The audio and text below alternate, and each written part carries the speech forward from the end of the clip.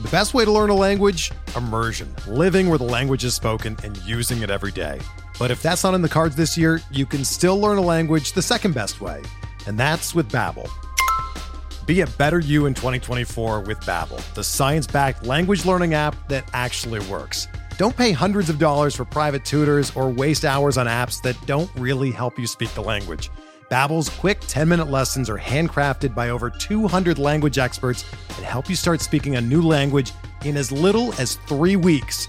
Babbel's designed by real people for real conversations, and their tips and tools are approachable, accessible, rooted in real-life situations, and delivered with conversation-based teaching, so you're ready to practice what you've learned in the real world. Here's a special limited-time deal for our listeners. Right now, get up to 60% off your Babbel subscription at babbel.com/Blue Wire. That's 60% off at babbel.com/Blue Wire, spelled BABBEL.com/Blue Wire. Rules and restrictions apply. Before we get started with this episode of Bench with Bubba, I want to talk to you about the Black Book. The Fantasy Black Book is back for season 10 of the fantasy baseball season, and yours truly is a part of the great group of writers over there, breaking down your catchers and your relief pitchers. We cover all the positions, NFBC talk, AFL, over 100 prospects, tons and tons of draft strategy by some of the best in the business. You got the Welsh, you got Ariel Cohen, you got Joe Pisapia, of course, Matt Modica, Nate Dawkin, Eric Cross.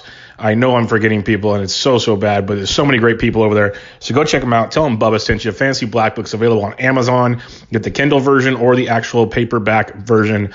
Everything you want, all in one book, 10th edition. It's number one in fantasy sales already. So go check it out. Fantasy Black Book, Fantasy Baseball Edition. Tell them Bubba sent you. Now, when we're on to episode 232 of Bench with Bubba with Derek Boyd of Baseball HQ, talking the Mayberry method, which is a great Baseball HQ way of evaluating talent, a bunch of players, a bunch of comparisons, a ton of great information, as always, from Derek. So give a rating and review on iTunes. We'd much appreciate it. But for now, enjoy the show.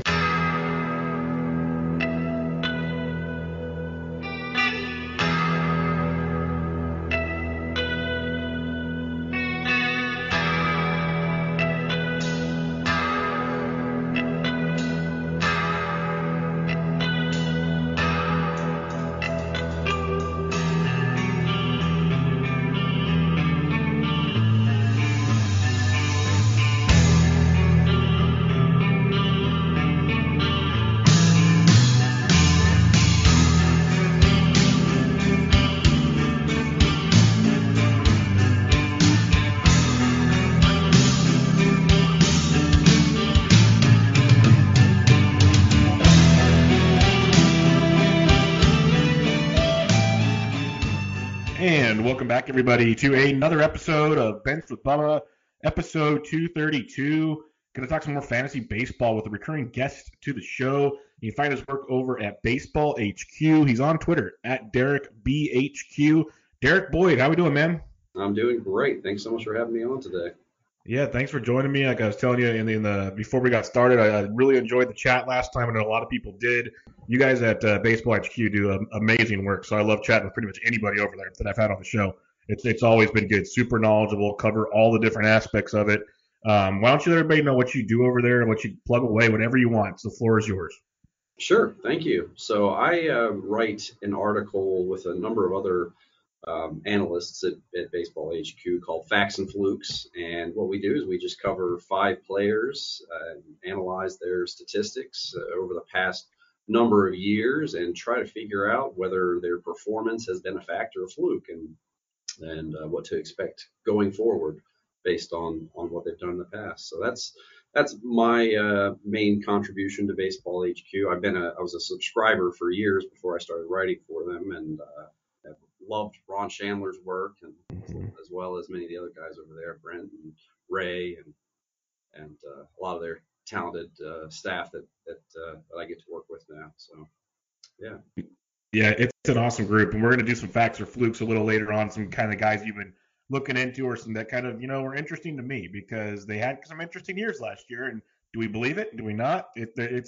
With drafts actually starting up, I saw last night the first online championship, RotoWire one, started up on NFBC. So we still have the draft champions leagues, the draft and holds type formats, but we're actually getting into the real stuff here pretty soon. So it's going to be interesting. A lot of these discussions are going to be had, and I'm curious to get your viewpoint on some, because that's the beautiful thing I love about fantasy baseball. And one thing I love about doing this podcast is everyone has a different opinion, and everyone has a lot of validity in their opinion. So it's fun to kind of get all the different opinions together and kind of see where we can finish our maybe get a final answer or the closest thing to a final answer on said player. So lots and lots of fun with that regard.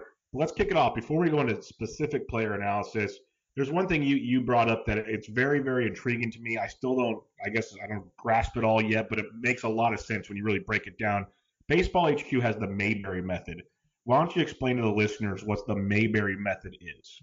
Sure, I'd be happy to. So this is one of Ron Chandler's babies, and he came up with this a number of years ago. And it's named for the fictional town in the Andy Griffith Show, where life was a lot simpler. If you'll remember the town of Mayberry. If you're familiar with that show, it brings back a lot of good memories for me. But so from Ron Chandler's own pen, he says that the Mayberry method evaluates skills by embracing the imprecision of the forecasting process and projecting performance in broad strokes rather than with hard statistics.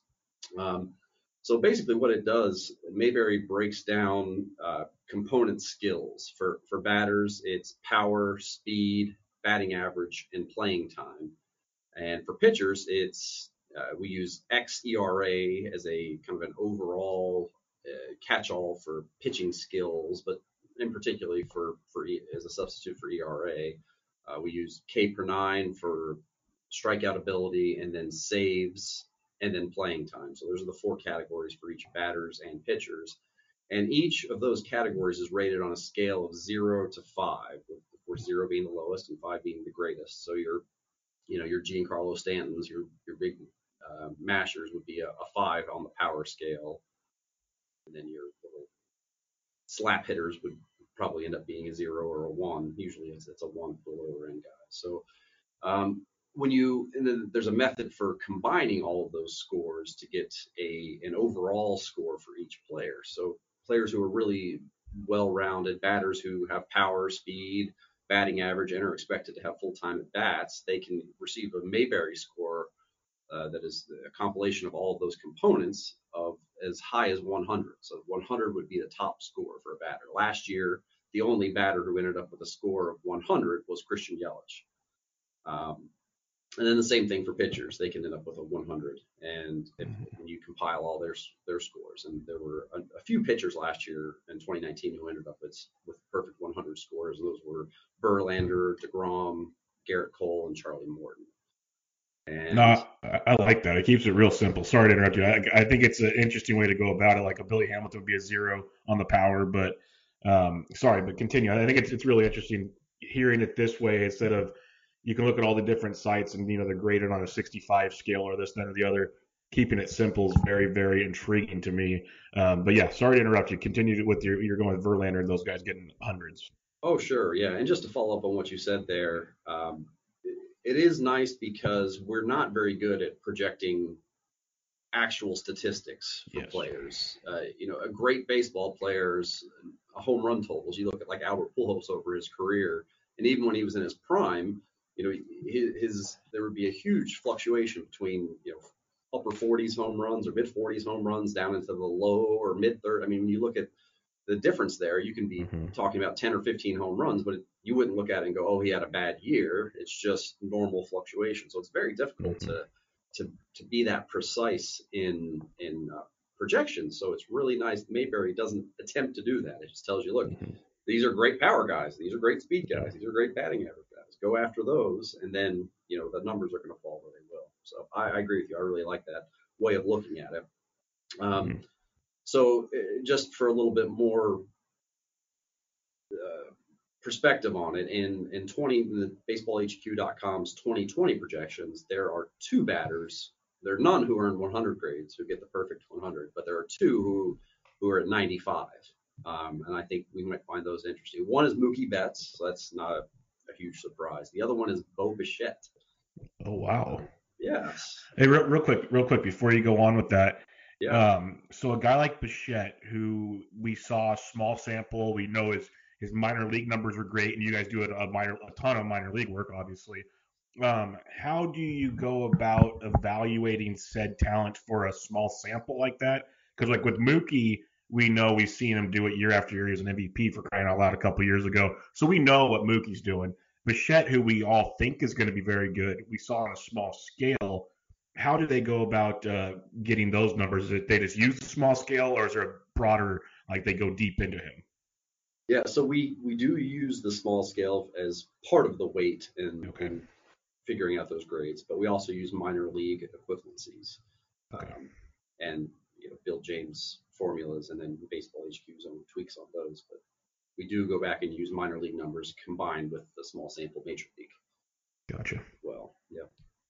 So those were the two hitters that got the top grades for 2020 based on Baseball HQ projections. And the top two pitchers, and these did earn perfect 100 grades, were of course Cole and DeGrom. So that's not too much of a surprise there. So, but what I really find this tool helpful in doing is finding pockets of players who have similar skills and then identifying ones who are lower cost. So it really helps me to be able to highlight, here's 4 or 5 players with very similar skills, and the top 2 players are going in the first or second round. But here we have another 3 players that are, going in the 20th round or the 30th round, or sometimes even the 40th round, looking at, when you're considering, draft and hold NFBC style draft champion league. So I really find this tool helpful for that. And so if it's okay with you, I just wanted to go through a few examples of those. Yeah, definitely. I think it's a great way because we'll get to those examples in just a sec. Like when we talk about projections, the steamer is a big thing. I tweet it out all the time. A lot of people use steamer. You got the bat by Derek Carter. You got ATC by Cohen. There's a lot of great projection systems. But like you said, I love one thing that you said about the Mayberry system is just because the projection said X number and he didn't hit X number doesn't really mean he had a bad season. And no, I think there's a lot to be said about that. And so using this Mayberry system, and it doesn't have to be the end all be all, obviously, you can mix and match and do whatever you want. But I think it's interesting because it's like you said, it says it gets you, okay, I want this level of power, so get these guys because we know where the floor and the ceiling can be instead of when certain projections say 42 homers, you're writing in 42 homers. So I think there's different ways to approach it. I think it's a very good way to go about it using this Mayberry is to kind of give you a broader idea of maybe your team as a whole, not just on a pure number basis, but on like I guess a feel for your team, your team's good in this category, so on and so forth. That's how I am interpreting this. I don't know if that's how you use it to your advantage, but I think it's a very good way to do it without getting so stuck on I need X number of this. I think you're exactly right. That is how I use it to my advantage, and I think that's how any of us who use it is. Okay. Just there's no point in trying to project perfect numbers because you're not going to get them. So why not embrace that and just look at the skills and put people together that way? Absolutely. Okay, cool. Then yeah, give me some of these guys because I love it. That I sit there and that's what I tweet out half the time when I'm bored. I look at projections and this guy's going to this ADP, this guy's going to another. Look for value. That's how, as you know it, obviously, and guys at HQ to win these drafts, you need to hit the value. Who are some of these ones you're looking at? Yeah, so there's an interesting person in the top grouping of starting pitchers. So the top group of starting pitchers gets a 5 on the 0 to 5 scale for ERA, a 5 for strikeouts, and then a 5 for playing time. So, and then if you can group all those together, and then just where you can find pockets of value sometimes is if you ease up on the playing time. So if you look for the 5 in ERA and the 5 for strikeouts, but then I'll look for somebody who's a little lesser and projected innings. Sometimes that makes it so that you can find some of those, because it's hard to project playing time. You never really know if somebody's going to pitch 200 innings or 150 or less than that. You just really don't know. So eliminating that a little bit, you can find in this top group of starting pitchers, you have Garrett Cole, Max Scherzer, Chris Sale, and Jacob deGrom, or the top tier who get perfect scores there. And then there's one other player that was interesting to me that stood out, and he's not somebody that I have paid a whole lot of attention to. He's a top prospect, but it's Tarik Skubal. Who? If you're familiar with Exactly. In the Tiger system, I think he's a little bit overlooked because they've got Matt Manning and Casey Mize as their top 2 pitchers in that system. But this is a guy who was nasty at high A and at double A in 2019 and has an ADP right now in NFBC Draft Champions Leagues of 562. So in the Mayberry system, he did get a 5 for ERA and a 5 for strikeouts. I think he was very low on the playing time estimates, but that's the kind of guy that I like to go, all right, let me see about grabbing him really late in the draft because I know he's got great skills, isn't going to cost me much, but there's obvious, breakout potential there. Nice. And especially with the Tigers, because they have nothing to lose, you might see him for a month and a half at the end of the year. Exactly. Yeah. I like it. So, and then looking at another group here, so if your sights were set on, say, Jack Flaherty early on, he has a ADP of 25. But if you wanted a pitcher who had very similar skills to him, but just didn't have the opportunity to draft Flaherty, you could wait and grab Carlos Carrasco, who has the same skills, lesser projected playing time, but same skills at 110, or somebody that you and I talked about and kind of scoffed at last time was Lance Lynn. Yeah, we got that one wrong. Yes, we did. But we weren't the only ones. I'll at least say that much. I highly doubt anybody was projecting the breakout that came from him. But yeah, he has an ADP of 133. But again, these three pitchers all have the same skills, but as far as Mayberry goes, each have the same 3. They get 3 for ERA and 4 for strikeouts. So they're all in that same grouping. And there's also a few other notable pitchers that are in that same grouping with them, including Luis Severino, Aaron Nola, Pat Corbin, and notably Lance McCullers Jr. Nice. Yeah, and you can get McCullers cheap because people, he's coming off the injury, so he's one that his stock will rise as he keeps seeing these videos come out. I love the Carrasco call because I've actually talked about this on a few different shows. I'm a huge Carrasco fan, and I know there's slight concerns with the health and everything. It did help. We saw him towards the end of last year. I was playing a game, I think it was my last show, and I'll ask you the same question because you said ADP 110, and I think that's just a steal if he's healthy, which I'd assume he is. Say 1 or 2 spring training starts in and people see, okay, the velo's there, he looks good. Where do you really think that ADP finishes up? Oh boy, I mean it's going to go way up. He's a very good starting pitcher. He's really ace level skills. So it's going to rise quite a bit. Yeah, that's why people talk about these draft champions, and some people go, well, how do you draft so early? Blah blah blah. It's for things like this. Because you're not going to get Carrasco at this point in time. In February or March, there's no way. You're getting him at 110. But I love how the Mayberry shows that to you. So if you are taking advantage of these early drafts, you're going to get a steal. Like if you decide, okay, I'm going to do what nowadays is the opposite and wait for pitching, you can get a potential ace at pick 110, which is craziness. Yeah, absolutely. That's the advantage of drafting earlier is there's so many market inefficiencies that you can take advantage of. That's the good part. The bad part is that all the sharks know that as well. So I know a lot of times when I end up drafting early, I end up in a league with an NFBC Hall of Famer. Oh dang! It makes it a little rough. Yeah, no, anything's possible. Yep. We've played fantasy baseball enough. It's an injury here or there. You got this fab guy a week early. There's all these just minor little things that just happen to work your direction that season that goes a long ways in getting that W. Because like you said, there's so many resources out there. There's so many smart people that, some years if you have a bad year, it's not because you're a bad player. It just didn't go your way. There's nothing you're going to do about that. But if you can prep for it, you're going to be good to go. Agreed. Any other Mayberry method guys comparisons you had? Yeah. Got a few more. Cool. Keep them coming. This is fun. Here's a couple more pitchers. So Walker Buehler is obviously a very highly sought after starting pitcher, ADP of 18. So you have to take him in the first or second round. But if you're looking for pitchers with similar skills that you can get a little bit later, Shane Bieber and Luis Castillo are both ones that go quite a bit later. I think Bieber goes like a round later, and Castillo has an ADP of 51. And then there's also Brandon Woodruff, who's got an ADP of 91, but the same Mayberry skills as Walker Buehler. You can also look a little later if you're willing to sacrifice some projected innings at Clayton Kershaw, Charlie Morton, and Tyler Glasnow. Also same skills, but less innings. No, I like that. Glasnow is a very popular name of late, and then Castillo. Like I still kind of I'm confused because for me, Castillo should be with Bieber and those guys. I know Bueller's way up there. A lot of people, I think I saw him in that first RotoWire go at the end of round 1, possibly, as like the 4th starting pitcher, which people love their Bueller. They love him a lot. But that's where I'd be like, okay, I'll wait for someone else. That's just how that's gonna go. But that's some interesting comparisons there. Another, quite the drop off if you're going from pick 15 to pick, going all the way down there to Woodruff and company. So that's good.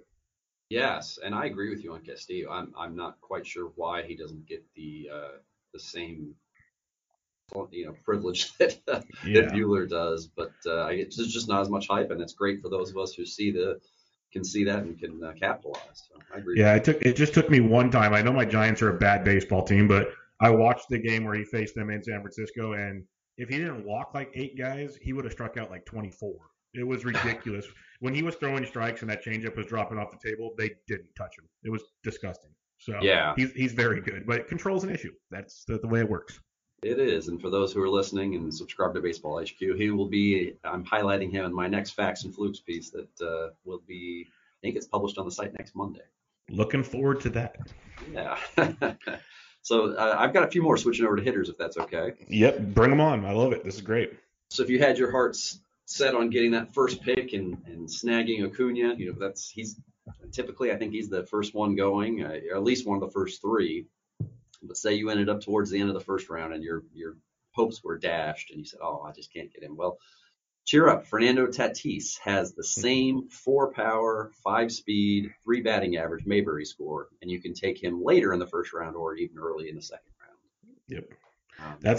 The Tatis one's very interesting because it seems like there's a world of people that just absolutely love him and want him. And there's another group that's like, well, he's got a bad back, he's young, all these things. I think there's a lot to like with Tatis. So that's a good comparison with Acuna because, yeah, he went number 1. I keep referencing that thing. I took the snapshot that NFBC tweeted out of the first 6 rounds. Acuna went 1. When Acuna, Trout, Yelich. So that you're going to see those 3 up there all the time. And if you can wait, who would you have? Let's just have a little fun. Acuna, Trout, Yelich. How do you do it? I would probably still go with Trout. I love that consistency of what he does every year. Even though the at-bats aren't necessarily consistent, he does have some injury issues, but it seems like everybody does. I mean, Acuna's had small ones here or there. Yelich had the kneecap last year. He's been generally healthy, and that seems like a fluke. But you don't know now if that's going to affect his aggressiveness or even his raw speed on the base paths, or you get a lot of power from your legs, and that will affect that. You don't know. So there adds just a little bit of risk there. So I think I'd probably go with Trout. It seems like the safest bet for me. What I always tell people is, for me with these 3, there's no wrong answer. Like you can make a very compelling story for any of the 3 in any order. Like you really, really can. So get your guy. And I agree, the injuries, I worry for certain guys, especially more so pitchers, which obviously makes more sense when it's an arm injury. With some of these injuries these guys have, and I said it with a little bit ago, to win a league, you have to avoid injuries. You have to avoid all these things. If Mike Trout gets injured, if you take him 1, 2, or 3, you're not winning. So it doesn't really matter. If you want Trout, go get him. It's that simple. If you're going to use the injury thing on him, so I have Acuna for now, but I keep wavering. Like, part of me just wants the 3 pick. Just give me the 3 pick and give me whoever falls to me, and then I'll take the next pick coming back before the other 2 get him. So yeah, that's where I'm at right now. Who are some other bats you have on the Mayberry method? Yeah, so this one's kind of interesting. Juan Soto, Anthony Rendon, and George Springer all have the same 4 power, 3 speed, 5 batting average Mayberry score. And all are gone before the end of the 3rd round. But you've got Mike Tauchman, who has the same Mayberry score, is not projected to be a full-time player, from what I understand. But he has that raw ability and has a much, much later draft. I'm gonna have to cut that clip out for Alex Chamberlain. He's gonna absolutely love that one right there. You just made his that's a late Christmas present for Alex Chamberlain. I thought about mentioning him. because Mike Tauchman. It's like when we saw him play consistently last year, he was darn good, like really good. But that Yankees outfield's so compacted. And again, I don't want to clamor on injury prone, but we see those guys get banged up a lot out there on the Yankees outfield. Hopefully Tauchman gets let's say he gets 120 games. That could be interesting value depending on your league format. That could be very interesting. So I agree. I like that. That's a good comparison. It's really interesting. Yeah, that's a good one. So the next one on my list was Starling Marte and Tommy Edman. Oh, Uh, wow. yeah, so both have matching Mayberry method overall scores of 85 with skills and playing time projections that match. But Marte's ADP is 33 while Hmm. Edman's is 131. Wow. Yeah, because Tommy's getting talked about a bit these days, but I would have guessed in comparison with Starling Marte. That's a very very interesting one because Tommy's going to be likely leading off for the Cardinals, and we saw some good things towards the end there. I think that's an interesting one. It also shows the depth of the middle infield position. That's a beautiful thing. So you got him, you got guys like Kevin Newman that people like. I'm writing that down now to go see what Kevin Newman's Mayberry looks like afterwards because I'll open up my handy dandy notebook as well and go Yeah, check that one out. But that's a name I've seen compared as well. But Marte, who, wow, that's like almost 100. That's like 80 picks. That's impressive. yeah, absolutely. That's the beauty of the Mayberry method is finding those Yep. little pockets like that. Next one is Freddie Freeman and Nolan Arenado are both Mm. overall 80 Mayberry method scores and are both top 20 picks. But if you're looking for someone with very similar skills later on, you've got Nick Castellanos, who has the same 80 Mayberry method score, matching skills and playing time production, but his ADP is 115. Yeah, that's a good one. Nick Castellanos is a guy that seems year in and year out never gets the proper respect, like never gets it. A lot of it was because he played for the Tigers. I get it. Mm-hmm. But we saw what he did with Chicago, and still the landing spot's up for grabs. But you'd imagine his agent's pretty much telling him, go somewhere you can be productive. That'd be smart. But yeah, that's a good one because Castellanos is very, very good. Just doesn't get the love. And he's a guy I'm curious to see where he signs and how his ADP changes because I don't know that many people, I guess, as I say it properly this time, how that many people can sleep on Nick Castellanos. He's almost like the Luis Castillo of hitters. Yeah, I agree. He's always had a great hit tool. It goes back to his time in the minors. He just Mm-hmm. always had a very natural ability to hit. I remember watching him at the Arizona Fall League a number of years ago, and was impressed with him there. And and what he's done in the majors, it just always seems like he's on the cusp of breaking out, but just Mm-hmm. hasn't quite ever done it. But I think he's a guy that has that type of upside that could put up at close to 300 batting average with 35 to 40 home runs and just really make a big difference with that lower ADP. And he's still rather young for what people might expect from him. So Yeah, there's still a lot in that tank there, that maybe even more improvement in that tank. agreed. So that could be a fun one. Yeah. So in the next grouping here of guys who have 3 power, 3 speed, and 5 batting average, there's studs like Alex Bregman, Francisco Lindor, and Jose Ramirez. But then there's people down the list a little bit like Corey Seager, Hmm. Ryan Braun, and even Corey Dickerson, who all have very similar profiles. But those latter three have respective ADPs of 153, 240, and 339. That's outstanding. Ryan Braun is a guy that I target almost every year because I always feel he's not getting drafted where he should be going. He's not pretty anymore. He's not the MVP Braun, but if you look at his year by year results in a roto league, he gives you amazing value. It seems every year for what you get from him. And then Corey Dickerson, yes, it's Miami, but playing every day, I'm not worried about that. As long as he got that everyday role, he's a sneaky good hitter. I've looked at other projection models and different things with Corey Dickerson. Heck, look at his StatCast page. He's sneaky good, and he does not get the love he deserves. So I like that grouping there. That's a really strong one because those early guys everyone loves, Lindor, Ramirez, Bregman, and then these just massive values that no one really stays too focused on. Absolutely. So I got 2 more groupings here. Second to last, if you're looking for alternatives to Bryce Harper, who you have to take in the second round, you've got Austin Meadows and Keston Hiura in the third round with similar Beautiful. skills. Carlos Correa in the sixth round, or David Dahl in the 10th round. Oh, David Dahl. Oh, David Dahl. He's like my kryptonite. He gets me every year. There was one last one that I think is also worth noting. It's Jake Cave, a Yes. very deep league name. He has the same skills. He obviously isn't projected for full time at bats, but his ADP right now registers in at 700 plus, which means you can basically take him in the last 2 or 3 rounds of a draft champions 50 round draft. I think that makes him a great speculative pick there at the very end when you're you're talking about a guy that has similar skills to the aforementioned. That made me so happy. I'm going to have to go back to my tweet from early December about Jake Cave and his overall hit skills and how good he is, and then just how no one plays him or drafts him because he's not playing enough. And it was when the Twins were like debating trading Eddie Rosario or doing this or that. And I said they need to do whatever it takes, either trade Cave or whoever, so he can play every day because he's too good. He's too good to be sitting on their bench. We saw in stretches last year when he played regularly. I think he had like two home run games, a 3 home run game. The hit tool is ridiculous. And the fact that the Mayberry method says he's equal to Bryce Harper just made my day. That is outstanding. He's I'm not going to say he's my Mike Tauchman, but he's pretty close. Like, I really, really like Jake Cave, and I just want the playing time to show up because I think he's very, very good.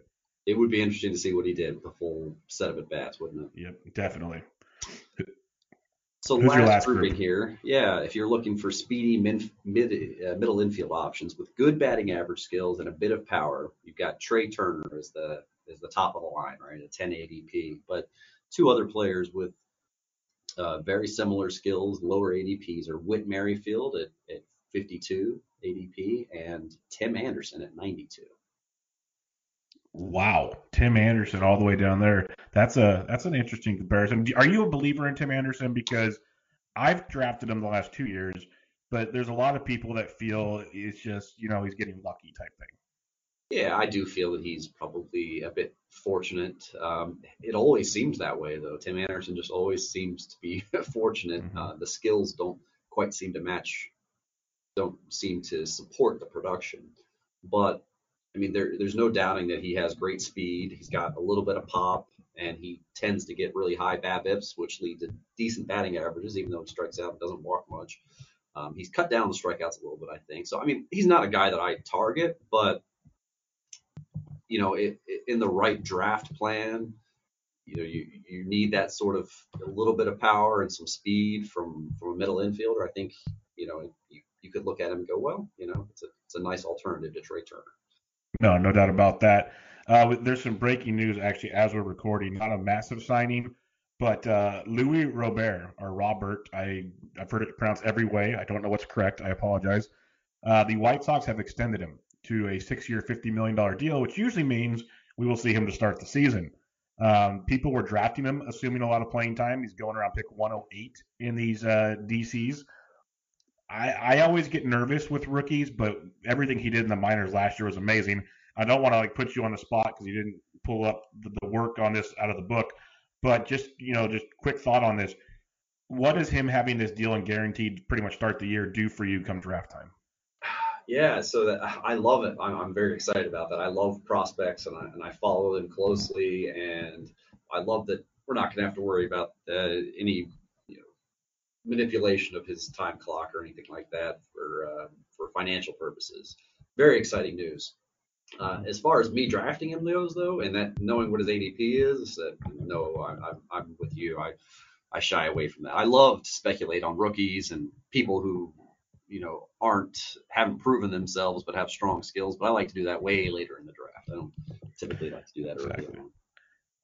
Yeah, and that's the thing. We've seen it in recent years. You've had the Vlad Guerreros. We saw how that turned out.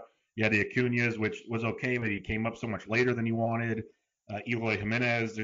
It works and it doesn't work. It's a really fine line, and I'd rather gamble somewhere else at that point in time. So 100% with you there. Let's talk about some player expectations for 2020. Again, this can vary all across the board, but there's some fun ones out there. Kyle Schwarber's a guy that really – I don't think people realize how good he actually was last year because it came in waves, but his, approach to the plate, his hit tools just kept improving, it seemed like, as the season went on and from previous seasons. He's going about pick ADP around 1-2 in the NFBC right now. And this is a guy that basically at that price I think is great. The power is great. You look at the projection models, they have him going well over 35 homers. What's your thoughts on Schwarber for 2020? What do you expect? So I think Schwarber may be due for another step up in production in 2020. I think 2019 was probably his best season to date, and I've said this a few times, and I think mainly on Twitter probably, but I think that the ceiling here is JD Martinez. I really think that that's a great ceiling. Yeah, I think that's the kind of talent he is. It's easy to forget that he was the 4th overall pick in the 2014 draft, and he was unanimous top 20 prospect not that long ago. He's still youngish, right? He's 27, I believe. Yep. And what you mentioned earlier, he improved a lot of his skills in 2019. He increased his exit velocity, his fly ball exit velocity, while simultaneously improving his bat to ball skills.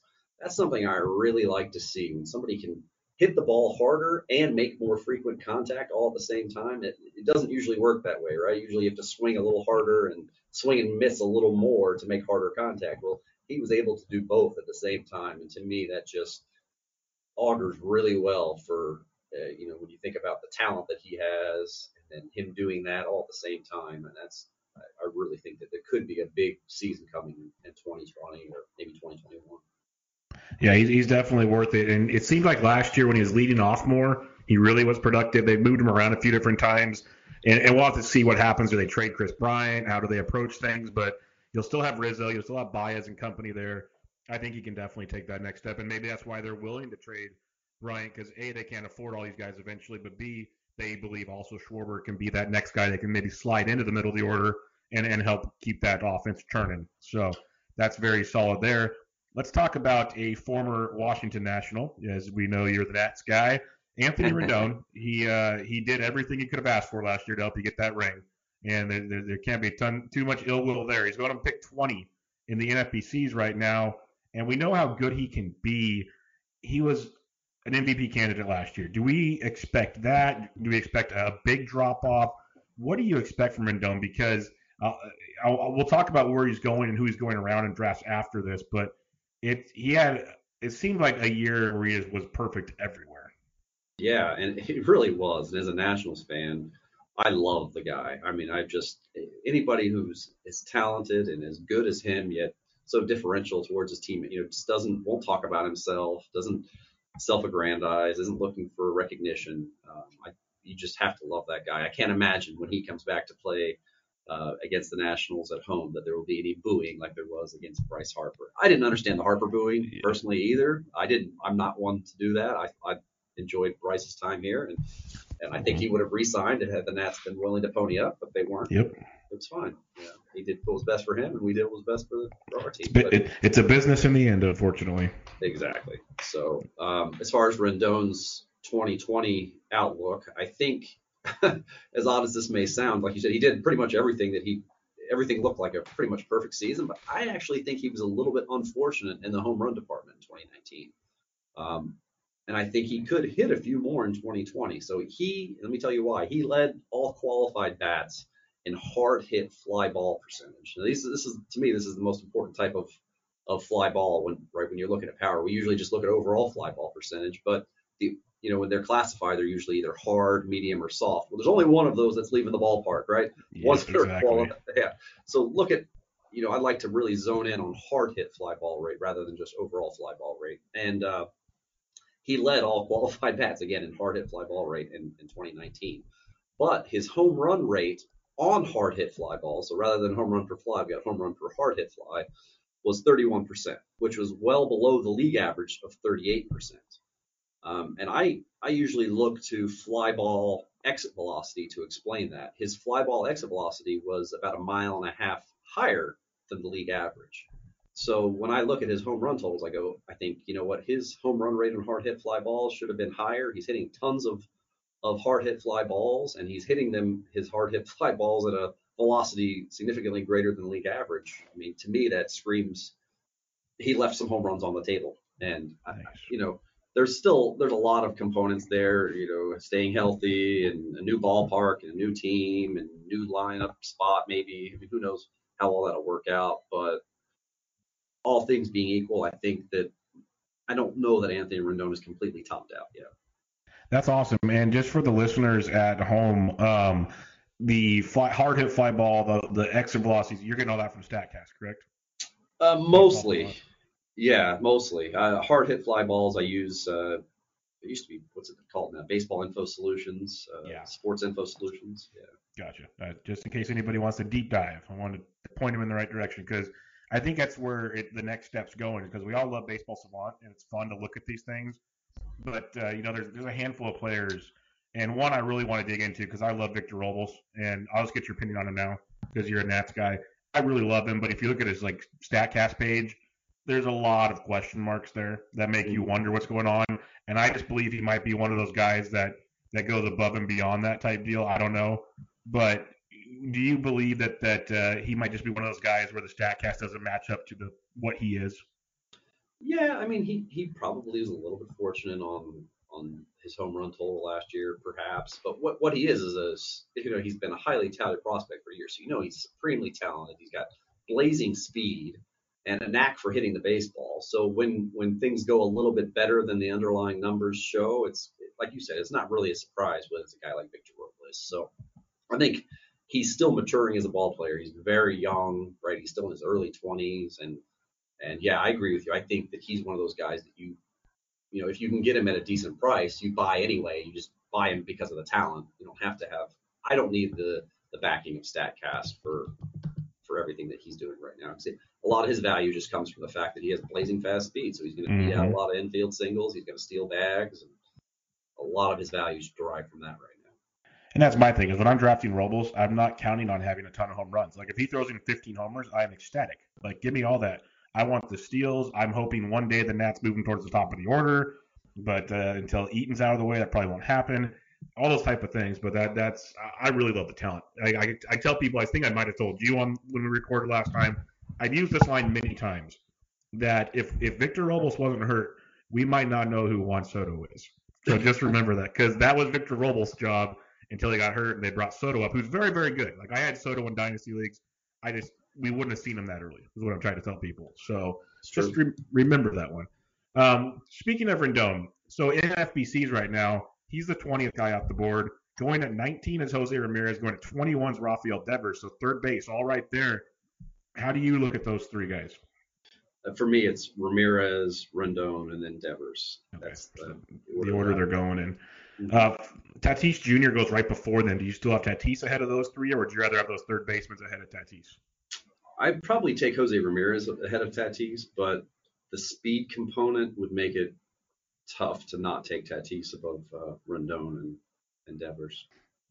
All right. Well, speaking of Jose Ramirez, he was next on the list here. He had a great second half. The first half, it scratched many people's heads. Just really didn't know what was going on. Like the Homer Simpson gif was perfect. Just go back into the bush because we can't figure it out.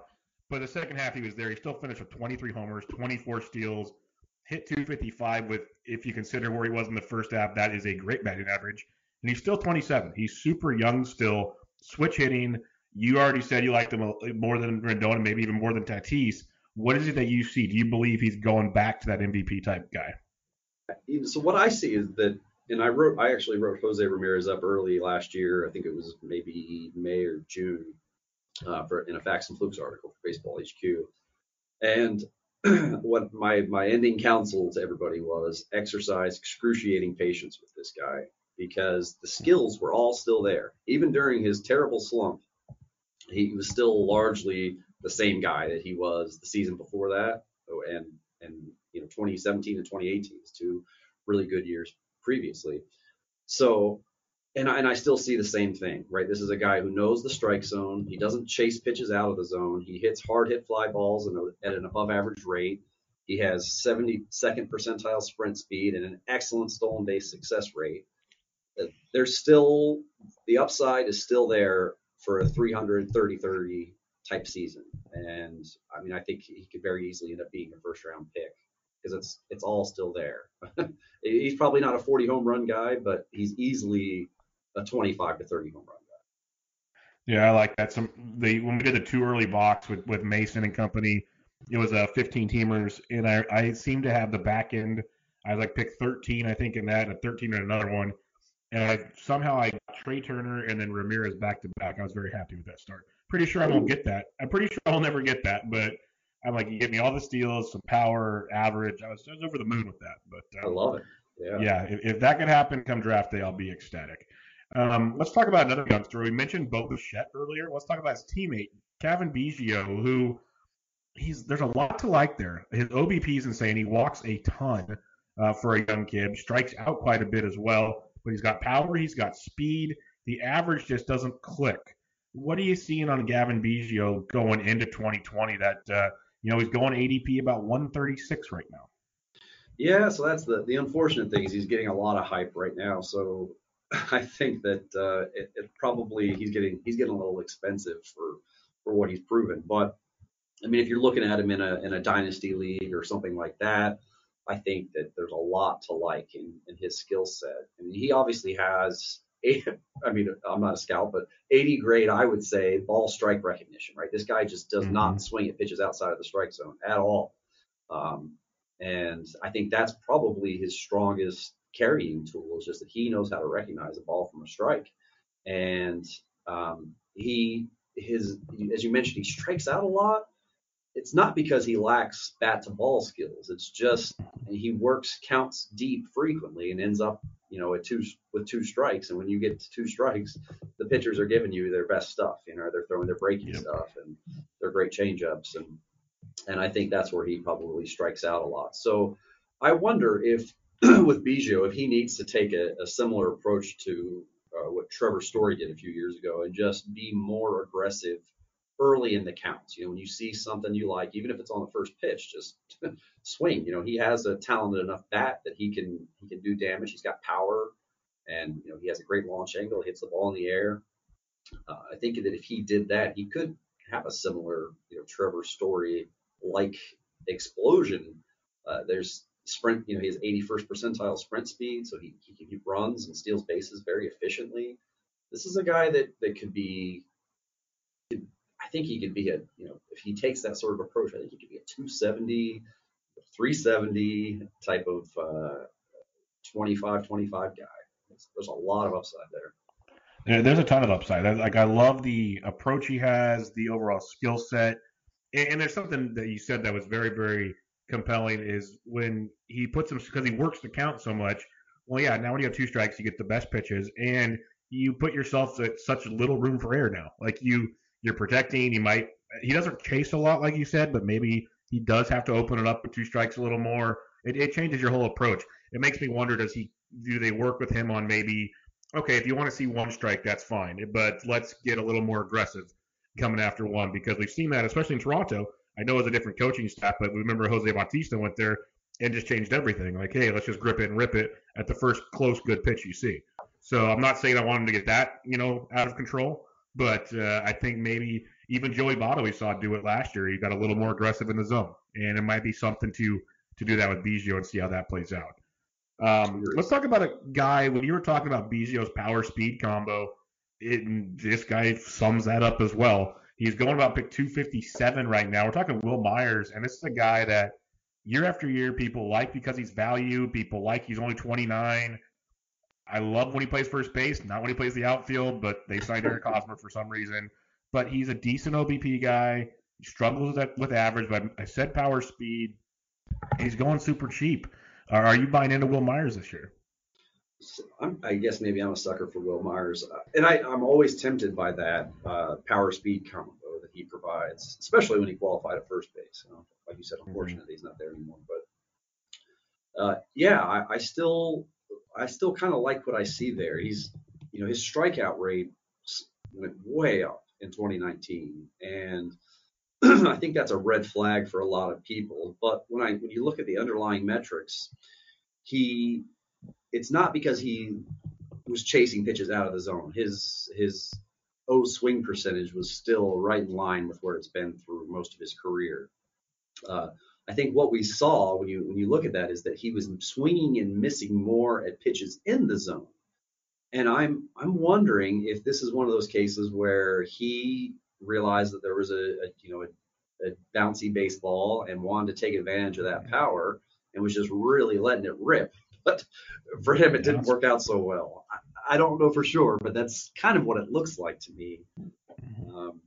I think Will Myers, though, if he, you look at his year over year, you look at his line for multiple seasons, and his strikeout rate was a lot lower than it was last year. So if you look at it in like a 5-year span, last year looks like the outlier. 2019's very high strikeout rate looks like the outlier. And I think there's going to be some positive regression there with the strikeout rate, which will give him a little bit of batting average. It really comes down to last year he ended up sitting a lot. San Diego was deep in the outfield, and he didn't he played a lot of games, but had a very low at bat total because he ended up getting in as a pinch hitter or something along those lines, and didn't end up starting as much as we're used to from Will Myers. So it really just depends.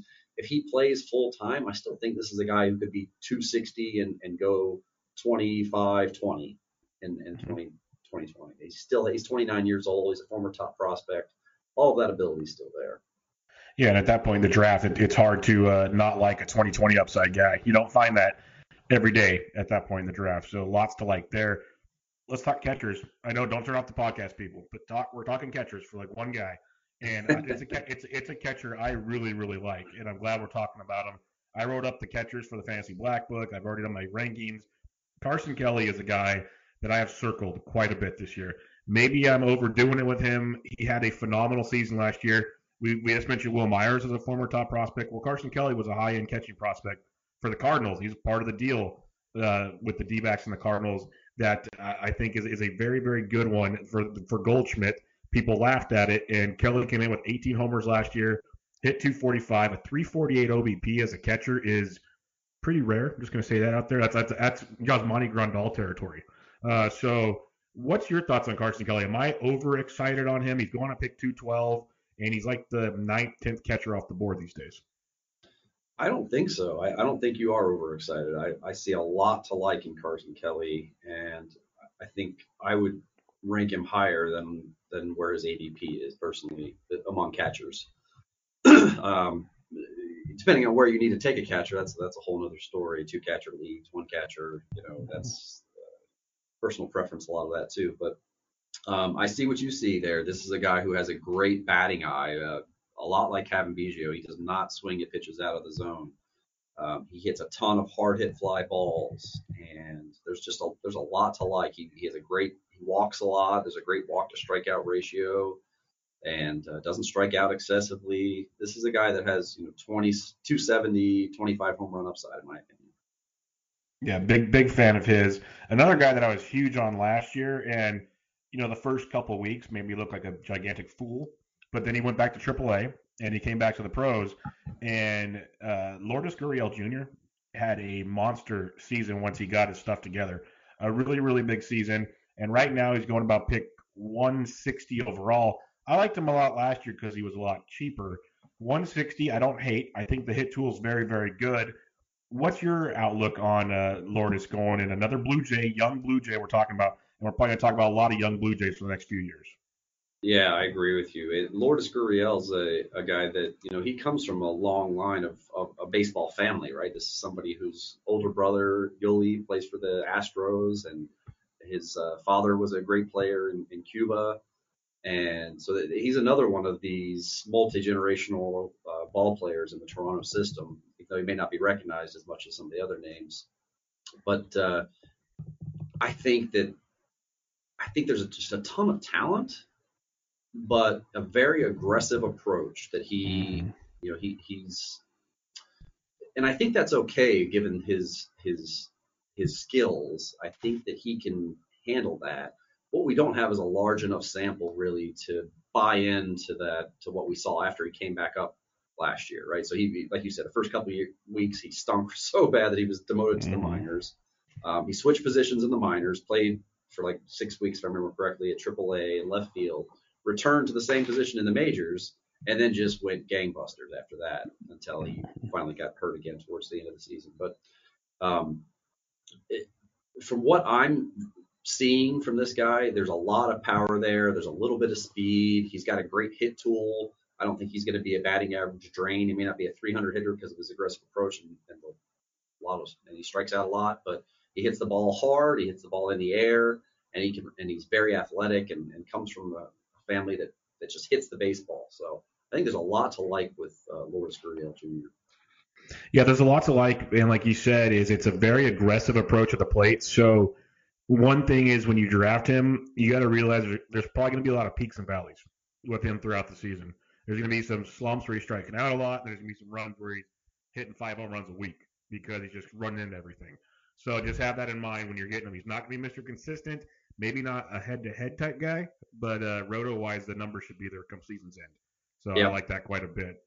Another guy to talk about here, Alex Bregman. People know Alex Bregman. How do you not know Alex Bregman? But he's a kind of unique, or not a unique, but an interesting case. He's gone from 19 to 31 to 41 home runs.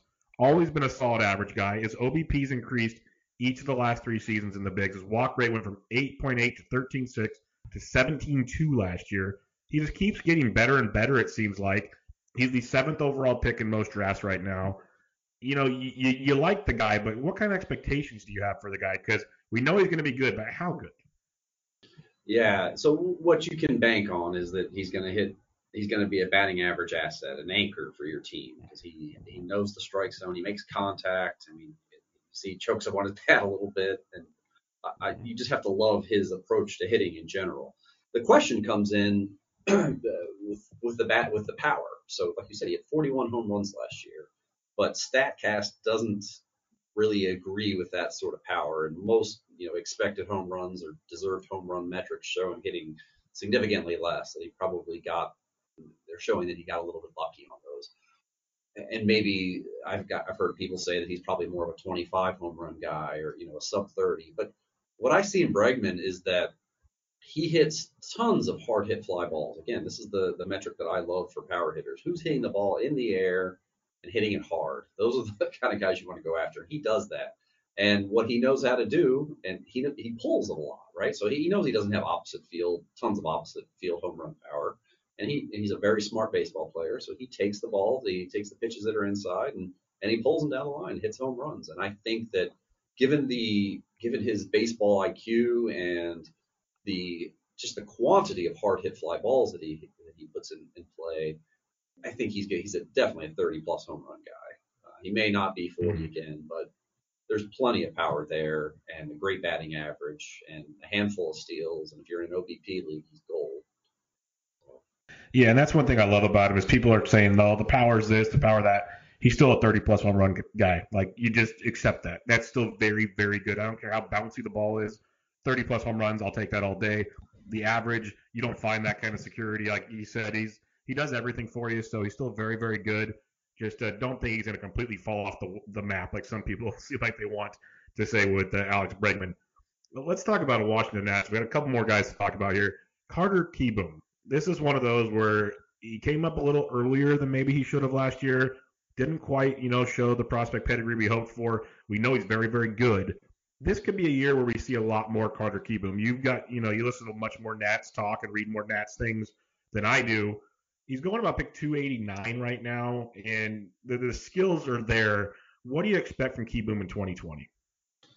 So I took a look at, and I was kind of thinking about the Nats letting Rendon go, and knowing Kieboom was coming up through the system, I really always figured that's what they were going to do.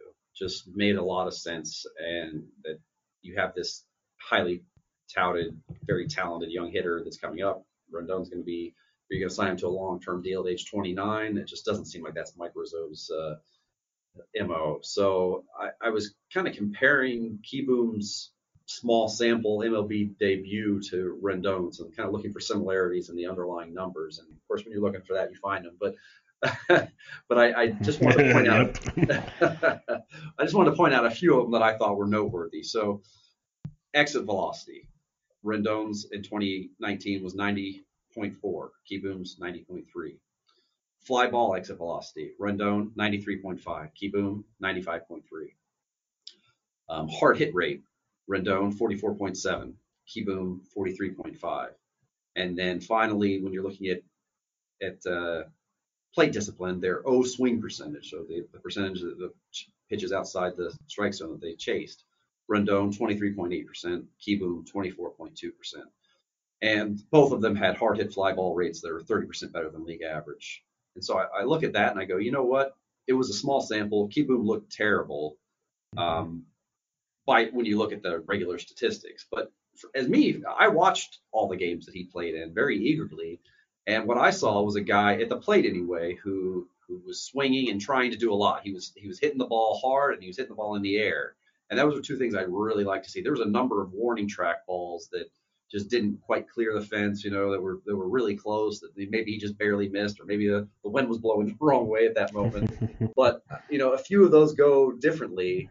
And we're looking at Kieboom's debut a lot differently as well. So, I mean, I see in Kieboom immediate 270, 25 home run potential in 2020.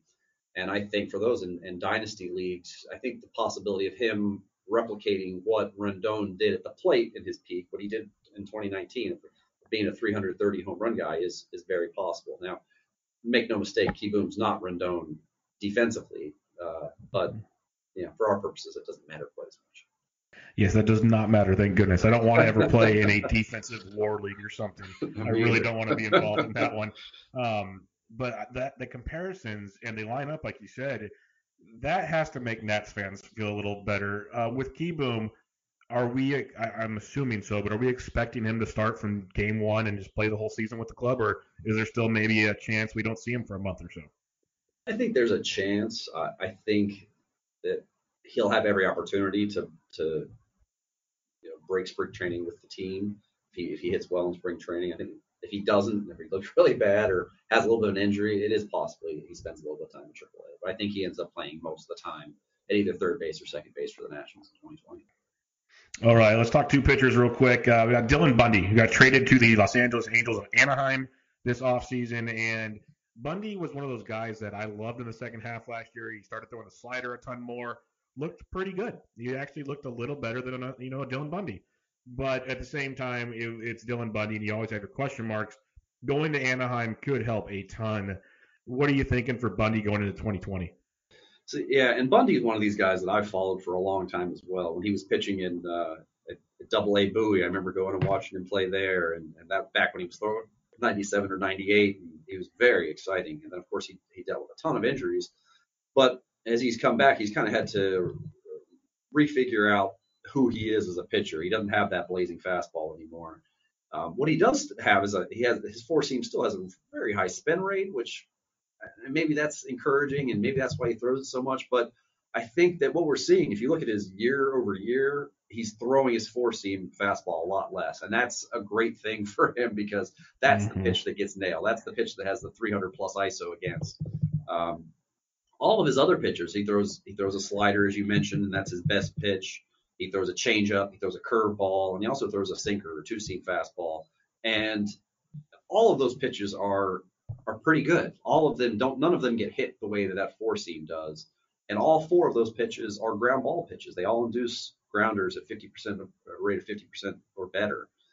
So I think that as he learns, and it seems like he's inching this way, as he learns heavier reliance on the slider and on the changeup and on the curveball, switching out some of those four seams for sinkers perhaps, I think that there's still a lot of talent there and a lot of potential for Dylan Bundy to break out and to be maybe not the ace that he was projected to be when he was a prospect, but still a really good pitcher. A really good pitcher that's not in the AL East anymore. He's not pitching in Baltimore half his games. Like, there's a lot of things to like about Bundy leaving town, and still at pick 319. I think that's one of those, 5th, 6th, 7th starters on your fantasy roster. You'll be pretty happy with come season's end. I really don't. I don't dislike that at all. The last pitcher we will discuss is Trevor Bauer. This is a polarizing individual on and off the field. And when it comes to fantasy baseball, last year was a massive question mark. Is this the guy, or are we getting the guy previous to 2019? Which pitcher is Trevor Bauer for you going into 2020? Yeah, I mean, I think that 2018 was best case Trevor Bauer. 2019 was maybe not worst case. It probably could have gotten worse, but it was pretty close to worst case. It's pretty bad. When you're throwing balls into center field, it's pretty bad. But if you look at his underlying numbers, and it really didn't change that much. He's going to be a lot better. This is not a 4 or a 5 ERA guy. This is a maybe a 350 type. He's probably not a sub 3 either, but he's definitely somewhere in the 3s for ERA, and he's a ton of strikeout potential still there. That didn't go anywhere last year. He's proved to be fairly durable. I still like Trevor Bauer a lot for 2020. Nice. Because the talent's there. Like, when he's on, it's beautiful. Like, even to start last year, he was going deep into games and looking good. It's almost like they left him in just a little too long early on last year and kind of skewed his overall stats a little bit. But I'm with you. It's going to be interesting. I guess it'll be kind of as the draft moves, because still pick 82 overall, it gets interesting. But, he goes right before Brandon Woodruff. He goes right before guys like James Patchen, who I like quite a bit. But it's not like he's going super early like he was last year. So you're not getting burned in that respect. But all right, Derek, that'll wrap us up. We'll have to do Facts or Flukes next time. And I'm serious, we should probably record again pretty soon because I really, really enjoy talking baseball with you and all the knowledge you bring. The Mayberry Method, that was a great chat and conversation on. Why don't you remind everybody where they can find you and what work you got coming up at Baseball HQ? Absolutely. So I write for baseballhq.com, an article called Facts or Flukes, and I don't write that frequently. I'm only about once a month, but all the other writers who share in that article are fantastic, and as is all the content at baseballhq.com. You can also find me on Twitter at DerekBHQ, and those are main places you can find me. Yeah, awesome stuff. I highly recommend following him. He tweets out some awesome information and obviously some great stuff over at Baseball HQ. So go check out Derek over there. And Derek, once again, thanks for joining me, my friend. That was a great chat on some key players and the Mayberry Method. Hey, you're very welcome. My pleasure. Everybody, this is Bench with Bubba, episode 232 with Derek Boyd of Baseball HQ. We'll catch you guys later.